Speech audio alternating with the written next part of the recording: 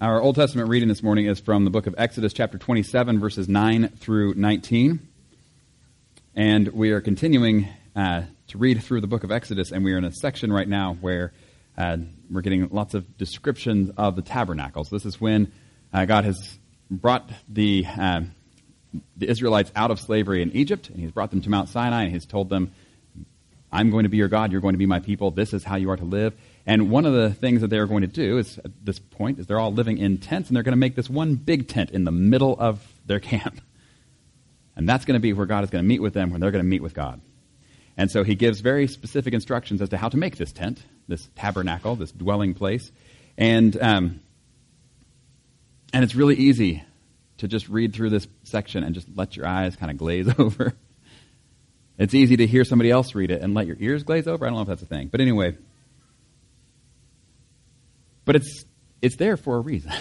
And one of the things that I think is helpful is as we read these descriptions, to really pay attention to what goes where, what is it made out of, and how does what it's made of change depending on where it is in relation to the other items. Anyway, leave that for you to consider more generally, but maybe that'll be helpful this morning as well. Before we read, let's pray. Heavenly Father, we do thank you for this day that you have made, and God, we thank you for your word which you have given to us. Lord, we do ask this morning that you would help us as we hear your word read and proclaimed. Lord, help us to be those who have ears that are ready to hear, minds that are ready to think. And God, we pray that you'd help us to have hearts that are ready to receive your word into our lives. God, that by your word and by your spirit you would change us evermore, even today, into the people that you have made us to be in relationship with you through Jesus. It's in his name that we pray. Amen. Exodus 27, starting in verse 9. Make a courtyard for the tabernacle. The south side shall be 100 cubits long, and is to have curtains of finely twisted linen, with 20 posts and 20 bronze bases, with silver hooks and bands on the posts. The north side shall also be 100 cubits long, and is to have curtains, with 20 posts and 20 bronze bases, and with silver hooks and bands on the posts. The west end of the courtyard shall be 50 cubits wide, and have curtains with 10 posts and 10 bases. On the east end, toward the sunrise, the courtyard shall also be 50 cubits wide. Curtains 15 cubits long are to be on one side of the entrance, with 3 posts and 3 bases, and curtains 15 cubits long are to be on the other side, with 3 posts and 3 bases. For the entrance to the courtyard, provide a curtain 20 cubits long of blue, purple, and scarlet yarn and finely twisted linen, the work of an embroiderer, with 4 posts and 4 bases. All the posts around the courtyard are to have silver bands and hooks and bronze bases. The courtyard shall be 100 cubits long and 50 cubits wide, with curtains of finely twisted linen 5 cubits high, and with bronze bases. All the other articles used in the service of the tabernacle, whatever their function, including all the tent pegs for it and those for the courtyard, are to be of bronze. Turning then to Luke chapter 7, verses 36 through 50, our gospel reading this morning.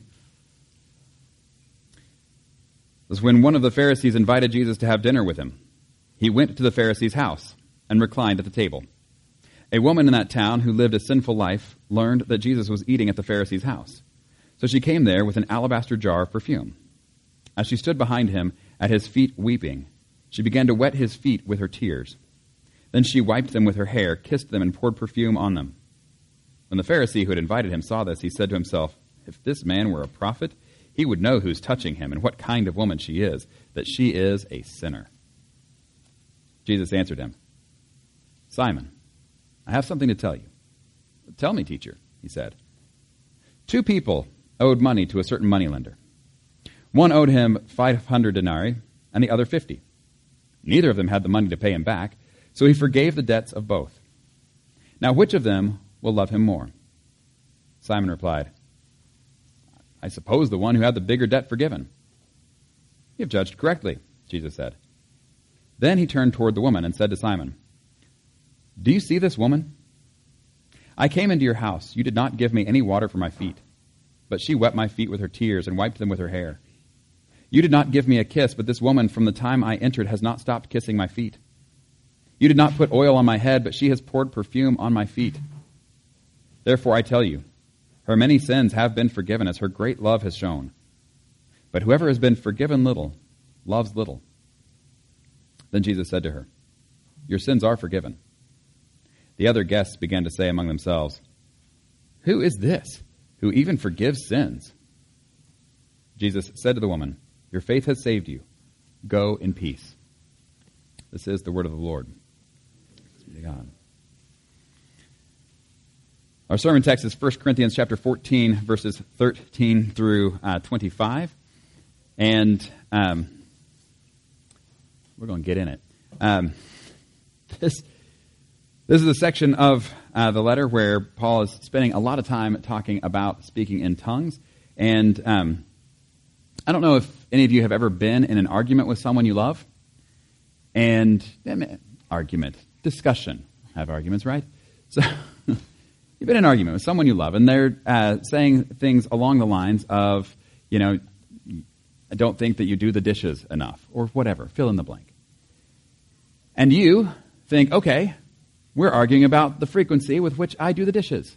And so you start responding like that and say, well, actually, I do the dishes, and you start make a whole spreadsheet of how often you do it and that sort of thing.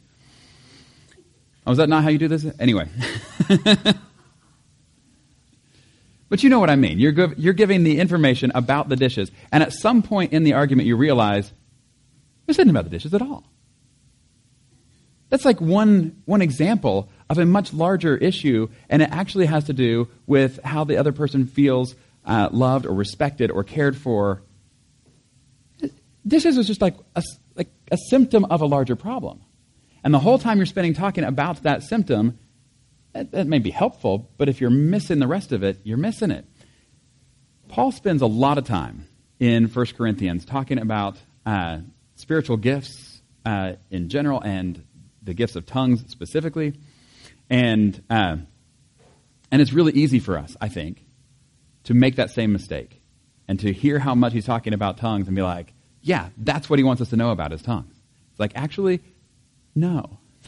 There's a bigger thing that's actually going on in this whole letter and in this whole section, and this is like a symptom of the problem that they're having, and so that's why it keeps getting brought up. But that's... Anyway, with that in mind, is to hear 1 Corinthians chapter 14, starting in verse 13, going through 25, and maybe you'll hear what I'm talking about there. It starts with, "For this reason," and so, sorry, we can't start with "for this reason." We've got to back up just a little bit. For what reason? He says in verse 12, "Since you're eager for the gifts of the Spirit, try to excel in those that build up the church." And this is what he's been talking about prior, the things that are building up the church. And he says, "For this reason, the one who speaks in a tongue should pray that they may interpret what they say. For if I pray in a tongue, my spirit prays, but my mind is unfruitful. So what shall I do? I will pray with my spirit, but I will also pray with my understanding. I will sing with my spirit, but I will also sing with my understanding. Otherwise, when you're praising God in the Spirit, how can someone else, who is now put in the position of an inquirer, say amen to your thanksgiving? Since they do not know what you're saying. You are giving thanks well enough, but no one else is edified. I thank God that I speak in tongues more than all of you. But in the church, I would rather speak 5 intelligible words to instruct others than 10,000 words in a tongue. Brothers and sisters, stop thinking like children. In regard to evil, be infants, but in your thinking, be adults. In the law it is written, with other tongues and through the lips of foreigners I will speak to this people. But even then they will not listen to me, says the Lord. Tongues then are a sign not for believers, but for unbelievers. Prophecy, however, is not for unbelievers, but for believers. So if the whole church comes together, and everyone speaks in tongues, and inquirers or unbelievers come in, will they not say that you are out of your mind? But if an unbeliever or an inquirer comes in while everyone is prophesying, they are convicted of sin, and are brought under judgment by all, as the secrets of their hearts are laid bare. So they will fall down and worship God, exclaiming, God is really among you. You hear it? It's about speaking in tongues. It's about gifts of prophecy. But what's it really about? This is similar to what we just read in Luke, where Jesus turns to Simon and he's like, hey, I have something to tell you. Certain moneylender. He starts talking about the moneylender. It's not about that, is it? It's about what's actually going on in that house and how there's something that Simon is blind to, that he needs to be able to see. And so it's through that parable, that story, that Jesus is able to help him to see. And I think this is what Paul has been doing as he's been talking about the problem that's been going on in the Corinthian church as it relates to spiritual gifts. We've talked a lot about how in the Corinthian church, the context in general is you have a group of people who are wanting to follow Jesus in the midst of a culture that was not at all following Jesus, and that they had been swayed by the culture. Now, when it comes to spiritual gifts, this seemed to be like, well, this is the answer, right? Because we don't want to be like the culture, so what we need to do is have these spiritual experiences, and that shows that we're different from the culture. This is a whole other thing. And so anything goes. And Paul's like, look, the spiritual gifts are great, but they've been given for a purpose, and it's not an anything goes kind of a thing. The purpose is actually to build up the church. The purpose actually is in line with love. This is why we looked at 1 Corinthians 13 so much in December. It doesn't matter how many languages I speak. If I speak in the tongues of men or of angels, but do not have love, I'm only a resounding gong or a clanging cymbal, right? And so it just keeps coming back to that. Is what is it that the gifts are there for? What is it that you are currently using them for? How does that not line up? Right? This is what we looked at last week with this idea of the prophecy and how he's encouraging people to have the gift of prophecy. Let's see where he puts it exactly.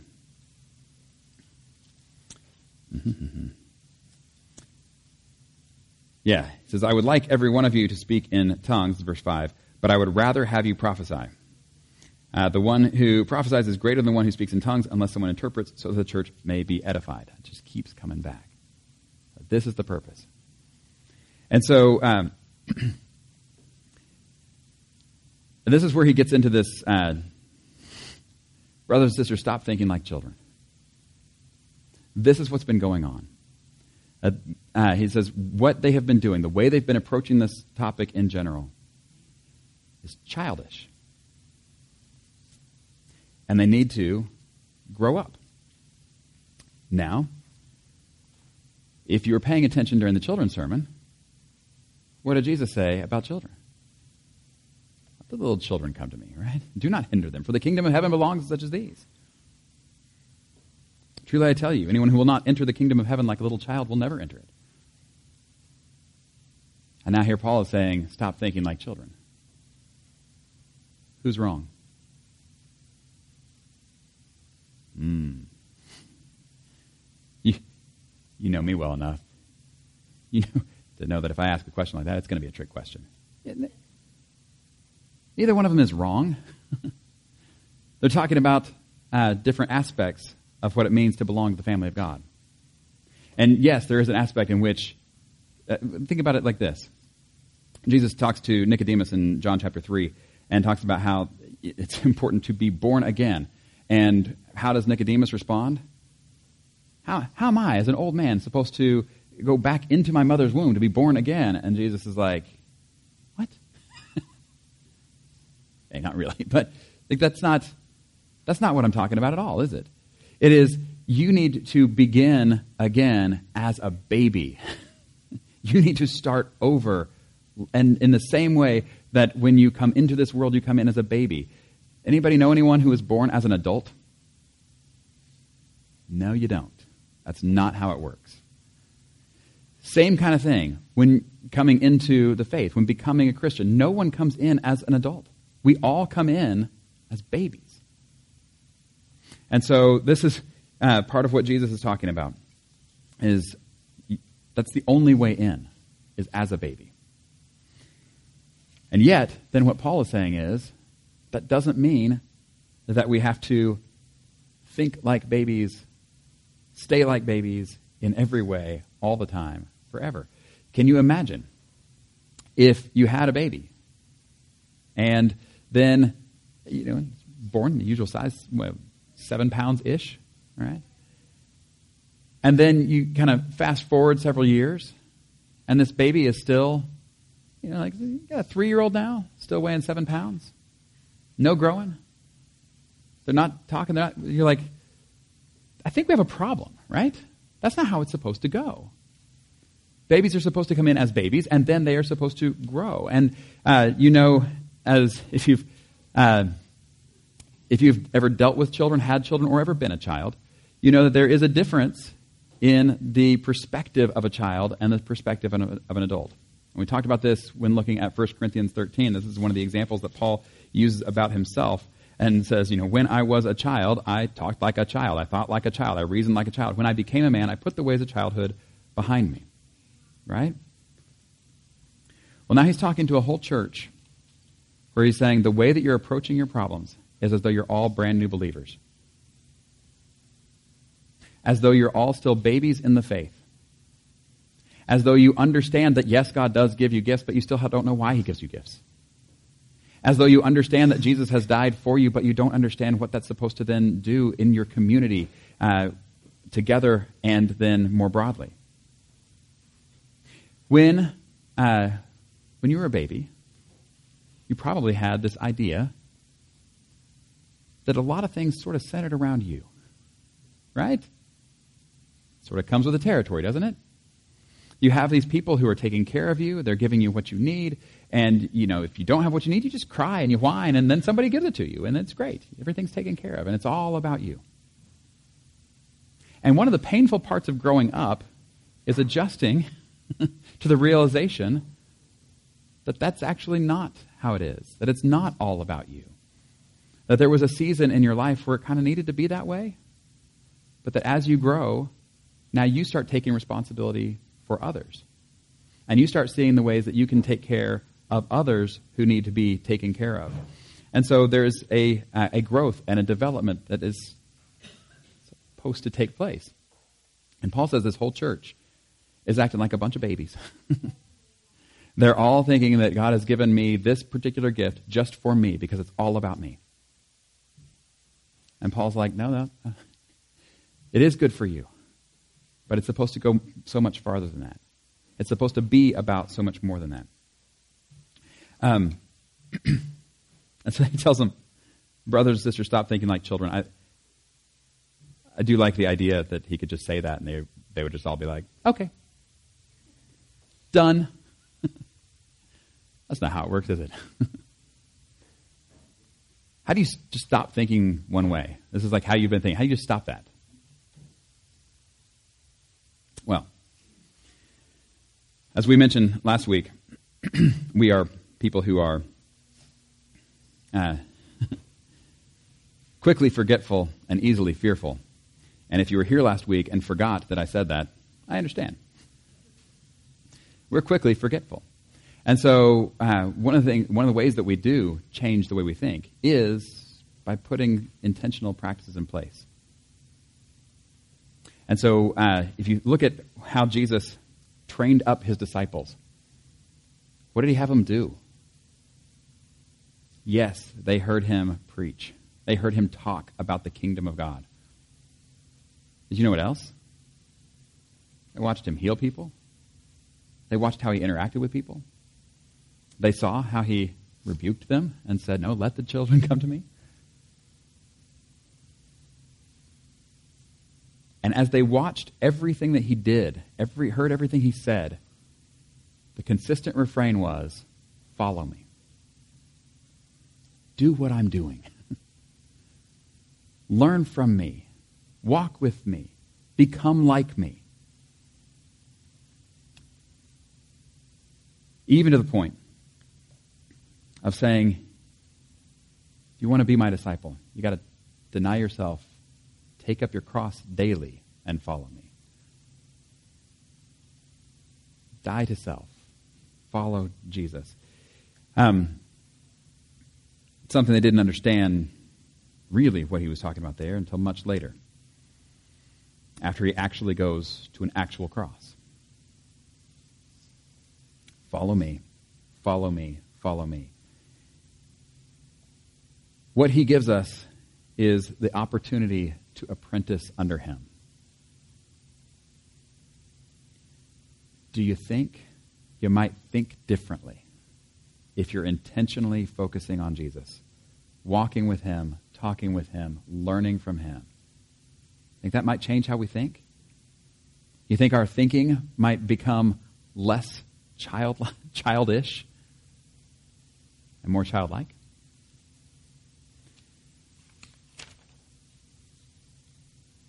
There's a difference between those two, by the way. In 1 Corinthians 13, go ahead and put the slide. There we go. We've seen this a few times. This is, we're going to breaking down how Paul talks about what love is and does and what it is not and does not do. And if you look at the red side over here, that's the childish behavior that we have probably all engaged in. Maybe more so when we were children. Maybe more so now. I don't know. But that's childish. This is the stuff that we're supposed to be getting rid of. And on the other hand, placing it with this kind of love that instead of being proud and self-seeking, easily angered, is patient and kind. And instead of being people who are envy, boastful, dishonoring of others, keeping records of wrongs and delighting in evil, so we're those who rejoice with the truth, who always protect, always trust, always hope, and always persevere. Very different. And we looked before at how Jesus is someone who lives this out in everything he's saying and doing. And so if we want to know, okay, so how do we stop thinking like children? How is it we grow up and then are able to actually think about spiritual gifts and how we're supposed to apply those as adults instead of as kids? It comes from this. It comes from intentionally following Jesus. And this is why Jesus also gives us a way to be reminded and to participate in his way of love on a regular basis. We come to the table, and we take the bread and we take the cup, and he says, do this in remembrance of me. And we do this frequently. And one of the reasons why is because we're so quickly forgetful. And it's very easy to, we've talked about it before, do things in the name of Jesus that have nothing to do with Jesus. And so when we come again and again to this table and are reminded of the love of God for us, that's not just for us. It is for us, but not just for us. But it's something we share together. And we pass the bread and we pass the cup to each other. And so as we take it ourselves, we recognize God's love for me, but it's all part of the one loaf. We are all part of that one body.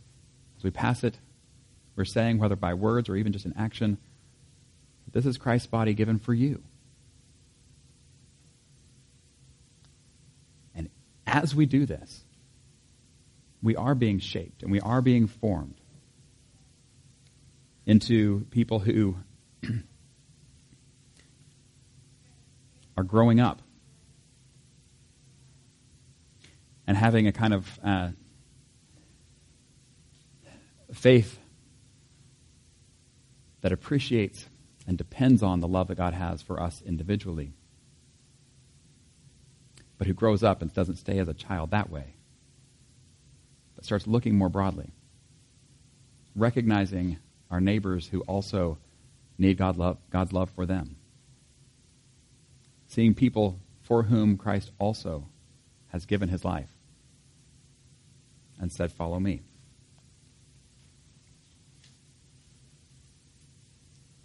We're not going to talk about the rest of it now. It is too late.